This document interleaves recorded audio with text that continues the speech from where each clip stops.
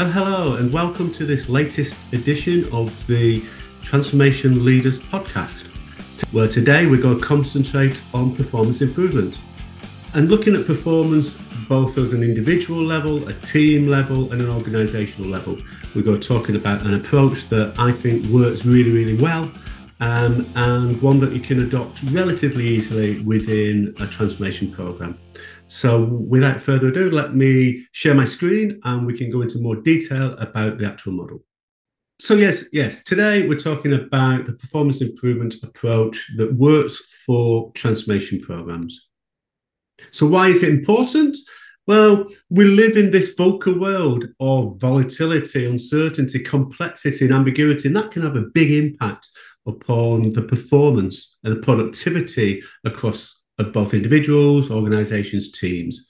So it's our real ability to transition from that volatility into something that's got clarity around vision, from that uncertainty to something that's very much about better understanding of what we're trying to achieve, that complexity to clarity and ambiguity to agility. Having that ability to drive forward is a critical skill set of transformation leaders, but also of leaders generally within organizations. And ultimately, as an individual, that's what we want, isn't it? We want absolute clarity about where we're going, absolute understanding of what it's going to take to get there, but equally having to build that agility into the way that we're moving from A to B. And by doing that, that performance improvement, it becomes a real sort of strategic imperative and not just operational activity. And it's really about driving that sustainable success on an ongoing basis as an individual, as a team, or as a organization. And ultimately, as a transformation initiative or transformation program, our ability to consistently improve performance across the whole organization will be a critical success factor. So let's go into more detail. I want to talk today about this approach called CLEAR. It's an approach I've developed over a number of years. It sort of brings together some ideas from different models, but I'll talk to you in more detail about what I mean in these 5 sort of pillars, which coincidentally make the word clear. Why is it important, and what does the CLEAR approach really focus on? Well, it's about helping to navigate that complexity. It's about building that clarity and ensuring that clarity about where we're going is in alignment with the core vision and strategic priorities. Again, that could be our personal vision, it could be the team vision, it could be the organization vision. But it's about really making sure that there's an alignment in place and getting that clarity and removing the complexity. It's about really understanding how we can prioritize what we do. We've spoken a number of times in the past on these sessions about, on a personal level, having a to-don't list, because there's all stuff that's happening all the time that takes our time away from the stuff that we should really be doing. And that real clarity and prioritization and real focus gives us that ability to drive forward on the areas where we can deliver the greatest impact. And fundamentally, it's about building that engagement with the right people at the right time so that you really get the buy-in of people, all your stakeholders, people within the team, people within the wider team, because that's the way, as we all know, that's the way to really drive change within an organization. And ultimately, performance improvement activities are a change. We're asking people to change what they are doing to improve performance and productivity on an ongoing basis. So, that clear model, this clear approach, I think covers the 5 core areas to achieve those 3 bullet points there. So let's start and go into a little bit more detail about each of the areas under the CLEAR approach. So C is clarity, and it's about providing that vision and direction. So really, how can we get and develop a real compelling vision that connects both individual roles to the larger purpose and really starts to make the transformation meaningful for everyone? How can we do that? What does it take to create that sort of compelling vision? And then moreover, once we've got that vision, that North Star, how can we develop real clarity and around core objectives and what we're doing to drive from A to B? And how can we put measurable objectives in place so that it really helps to translate that vision into specific actions and a roadmap that we can move forward on to move from A to B? And how can we get clarity around the communication channels that we're going to be utilizing to really ensure that we've got ongoing alignment and address that ambiguity, but ultimately to reinforce the transformation purpose? We've all been in situations where we're getting involved in work and we're being asked to do things differently. We don't really understand why. We don't understand where we're moving towards. And if you've been in that situation, it can be very frustrating, and often it has an impact upon your performance. So if we're focused upon improving performance, getting clarity, getting that real compelling vision is a critical skill that we've got to adopt and embed within our sort of role as transformation leader. The second area is getting that absolute laser focus and prioritizing what we do. As we've said earlier, ultimately, everybody in the world is equal in terms of the amount of time that they've got each day. It's our ability to utilize that time in the most productive way that helps us to deliver the biggest impact. And again, that's on an individual basis, on a team basis, on an organization basis. But what we tend to get involved in as individuals, as teams, is getting involved in the stuff that doesn't really matter. It's not going to move the dial. It's getting involved in stuff that may be easy. And what we need to put in place is a robust framework so that we can really evaluate the activities, the initiatives that we're doing, and have a way to prioritize them, a structured way to prioritize them.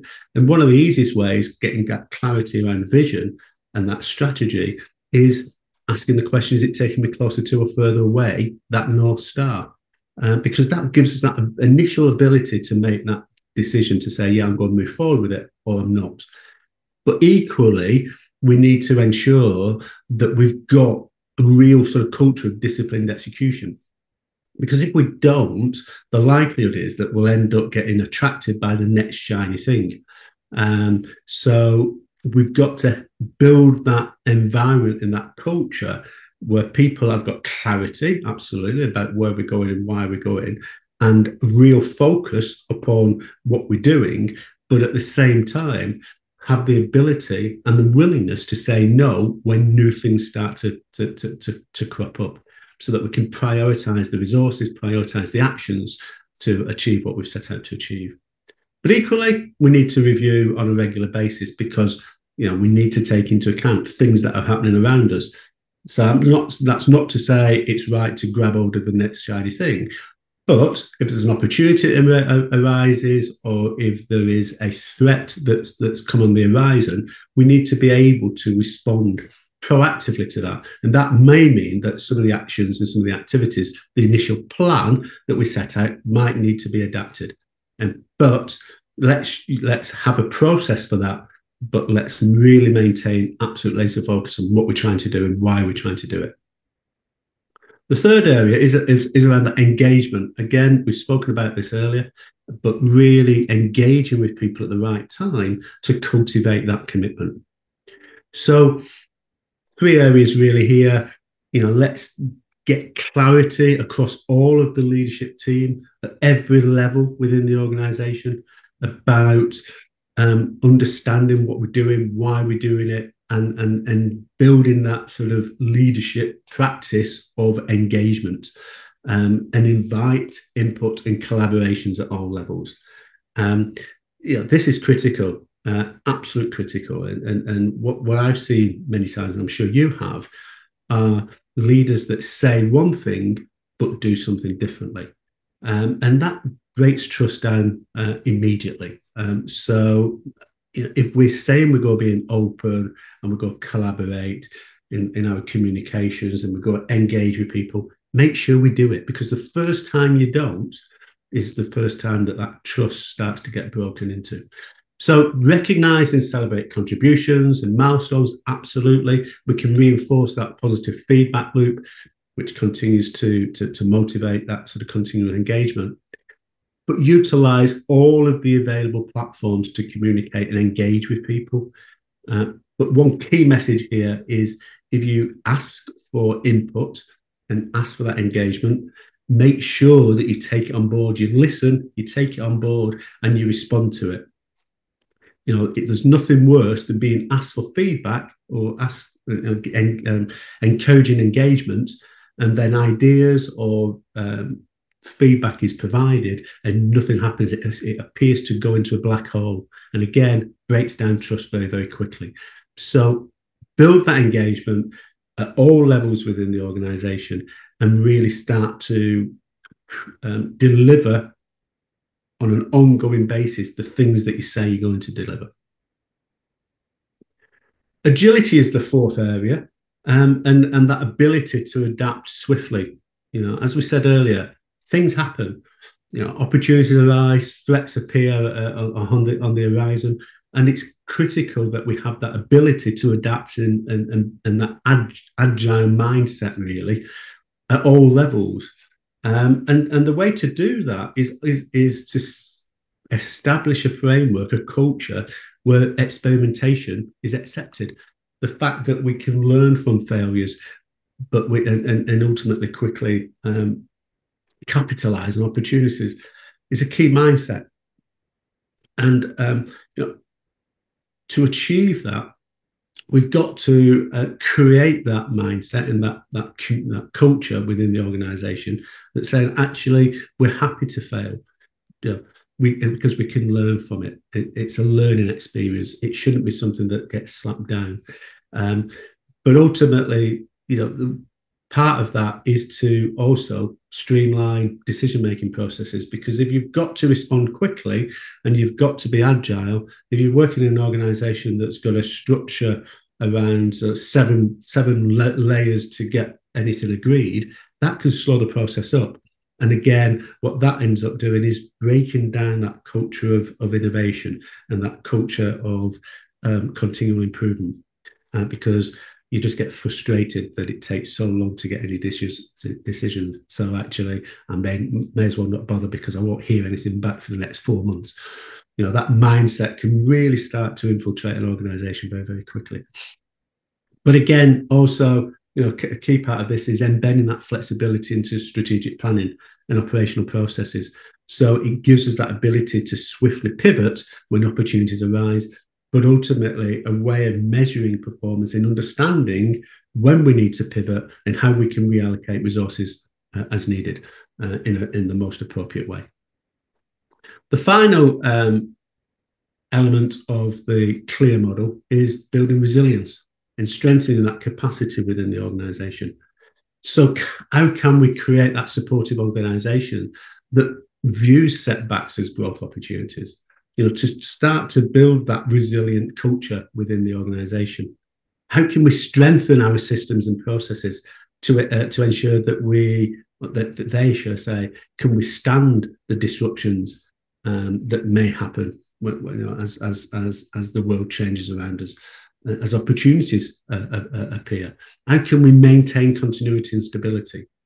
And ultimately, part of this performance improvement and part of this sort of continual improvement mindset is how can we encourage that ability for people to feel that they're contributing and feel that they're in a supportive environment and feel that actually their success is just as important as the other person's success.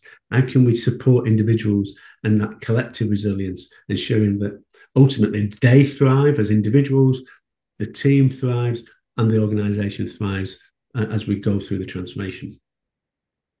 So the CLEAR model, I think, is a great blueprint for performance excellence. And it works at an individual level, it works at a team level, and it works at an organization level. And certainly within transformation, it's an effective model that you can start to apply very, very quickly. So remember, clarity, it aligns vision with action and making goals transparent and actionable for all. So get that real clarity about where we're going and why we're going there. get that laser focus so that we can eliminate all the stuff that happens around us and stop doing the things that are not as important or not providing the impact that we need, to give us that ability to release time to prioritize for those high impact improvements. Engage with people on an ongoing basis and build up that those agents for change within the organization, and really encourage innovation in ideas, so that we can really drive forward on that performance improvement mindset.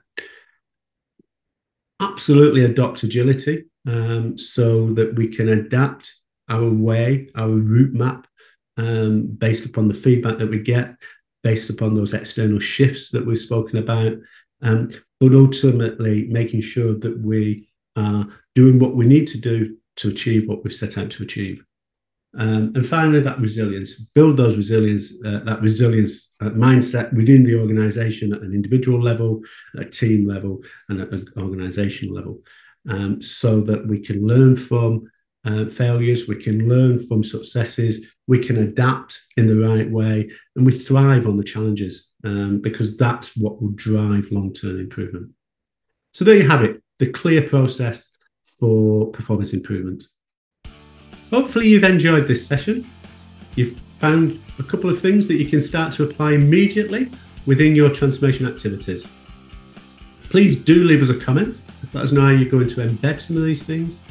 And please do subscribe so that we can notify you when the next video is released. With that, thank you very much for joining me today, and have a great day.